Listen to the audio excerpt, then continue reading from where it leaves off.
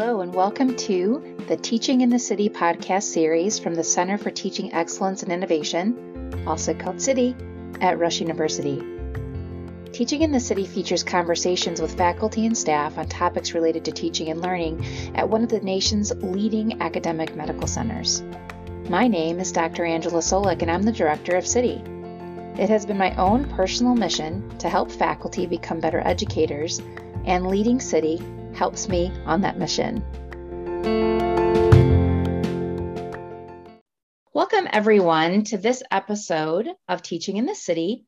I'm Angela Solik, the Director of CITI, here today to introduce everyone to our newest staff member, instructional designer, Dr. Emily Rush. Emily, we are so excited to have you as part of our team. Today, we are going to hear a little bit about Emily and then find out her own advice about small and not so small efforts that faculty members can do in their Canvas courses to make an impact on student learning. So Emily, would you mind telling us a little bit about yourself and your previous experience? Sure. So like a number of instructional designers, my path to instructional design has been somewhat nonlinear. Before becoming an instructional designer, I earned a master's degree in art history and a doctoral degree in classics. After completing my PhD, I taught classics for several years at the college level. And although I very much enjoyed working in a university setting, I realized that my passion was for teaching more so than research. And with that realization in mind, I transitioned to the field of instructional design and have since worked at various institutions, including Children's Hospital of Philadelphia and the University of Pennsylvania, before coming to Rush University. Awesome. I'm so excited about that. It's great that you have some medical background too. I think that's going to really help.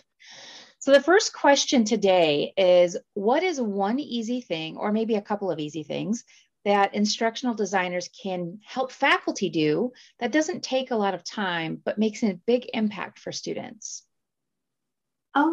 So a few things come to mind.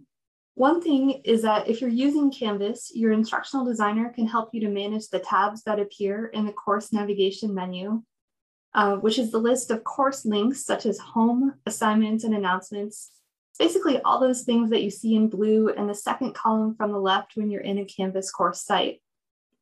The problem is that there are many options in that menu that students won't likely use in your class.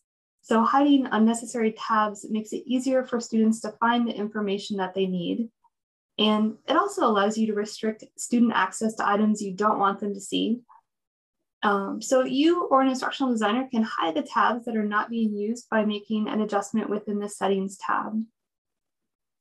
A second option is that as an instructor, or you can call on your instructional designer to help you make your modules shorter by combining content wherever possible into a single page so that your modules themselves aren't quite so lengthy for students. And I guess one last tip is to edit your course site and your modules throughout the semester. So as you're going through the course, you might try moving the modules that you have completed to the bottom of your page and reordering current modules to the top of the page so that students encounter the modules that they need to work on first. That's really, really great advice. So since Emily is newer to Rush and may not have seen all of the templates yet that we have worked on before Emily came to Rush, as instructors, it's really a good idea to use the templates, because the templates actually have those items, menu items, hidden already. If you do not use a template that the instructional designers in CITI have created for faculty, then you will have a whole lot of things on that navigational menu that the students should not have available to them, because it just increases the amount of clicking that they have to do. And our menu is now green. Actually, it might be kind of a greenish bluish. That's funny, Emily. I'm not really sure exactly what color it is, because it was a really, really deep green, and it may have like changed to like a greenish blue. I can't remember now, but with the colors. But if you're not working with an instructional designer, you may not be using a template, and then you won't have those things automatically hidden for you. All right, jumping to the next, or actually the last question. What is something else that instructional designers can help faculty do, or that faculty can do themselves that might take a little bit more time, but also makes a big impact for students? Well, here I have a couple of suggestions in order to think about how faculty might promote a sense of community and support student success. So my first suggestion is to create an introduction video to welcome your students to your course. Creating and sharing a course welcome video can be a great way to create social presence within your class. And it also allows the instructor to start building a rapport with students. And I would say that regardless of the modality of the course, so whether it's online or face-to-face, a welcome video allows students to get to know the instructor prior to class. And at least for the time being, for an in-person class, it might be a rare opportunity for your students to see you without a mask. Likewise, for online or asynchronous courses, welcome videos provide a good opportunity to increase student-instructor interaction.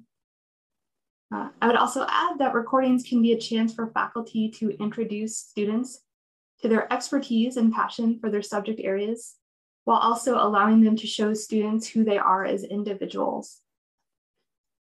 It might seem that a recording might not make a big impact in a course, but in fact, it can go a long way to help establish a relationship with your learners and enhance students' levels of motivation and engagement.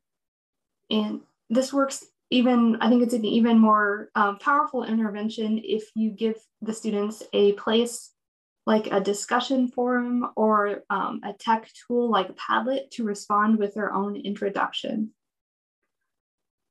So those are just a couple of reasons why faculty might want to create a welcome recording, but I'd like to also say a little bit about what faculty might like to include in their recording if they chose to do it. And of course, the content will vary from instructor to instructor, but some things that instructors might want to keep in mind as guidelines for welcome videos are, first of all, to be brief and to be engaging. So welcome videos don't need to be lengthy. You might aim for about 3 to 5 minutes for your recording. Secondly, you want to let your personality come through and try to speak as naturally as possible, which is sometimes hard when you're doing a recording. It might be a good idea to prepare an outline of what you want to say in advance just to keep yourself on track and within a desired time frame.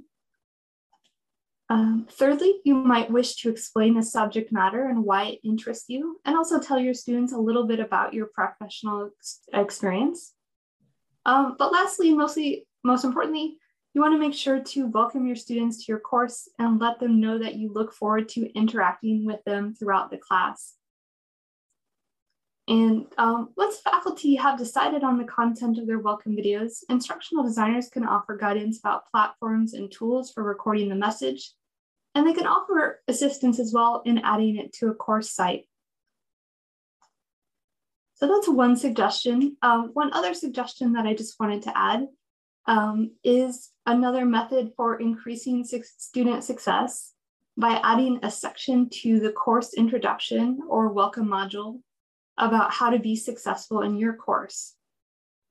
And although grading guidelines might be fairly standard throughout a university, it might be less clear to a student what success looks like in your particular course. So with that in mind, I'd suggest that faculty might wish to consider offering tips for students about how to succeed in their course by including guidance on topics like reading the syllabus and course documents carefully, suggestions for time commitment and time management, or guidelines for communication and collaboration.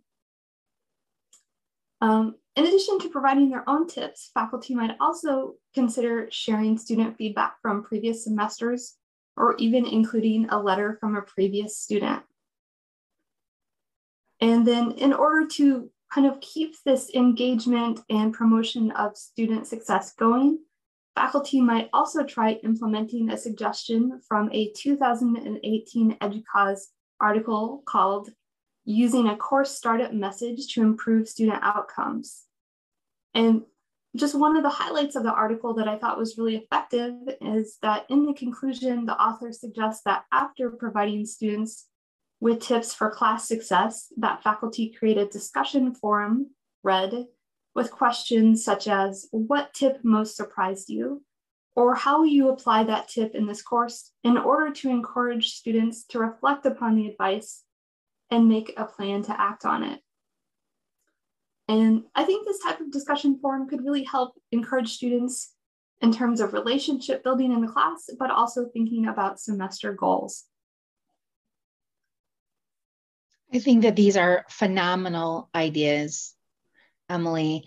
And in terms of, if you're a listener and you're a listener at Rush, we have Panopto available to help you record those videos. We also have Canvas Studio as a tool. And if you are on campus, if you're an on-campus faculty member in the City Suite in Armour Academic Center 919, we have the recording booth, and you can come there and have an almost soundproof. We're going to put that asterisk there, almost soundproof booth where you can make a recording and get help from an instructional designer if you want. So that's where we can help you out. So thank you, Emily, for your advice today for faculty who work at Rush and maybe even faculty who don't work at Rush. We appreciate your time and welcome you to the Rush community.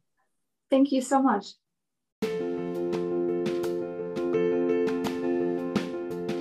Thank you for joining us for Teaching in the City. This podcast is produced by the Center for Teaching Excellence and Innovation at Rush University. To learn more about City and to find additional resources and events on teaching and learning at Rush, search for CTEI Rush in your web browser or find us on Spotify, Apple, or Google Podcasts.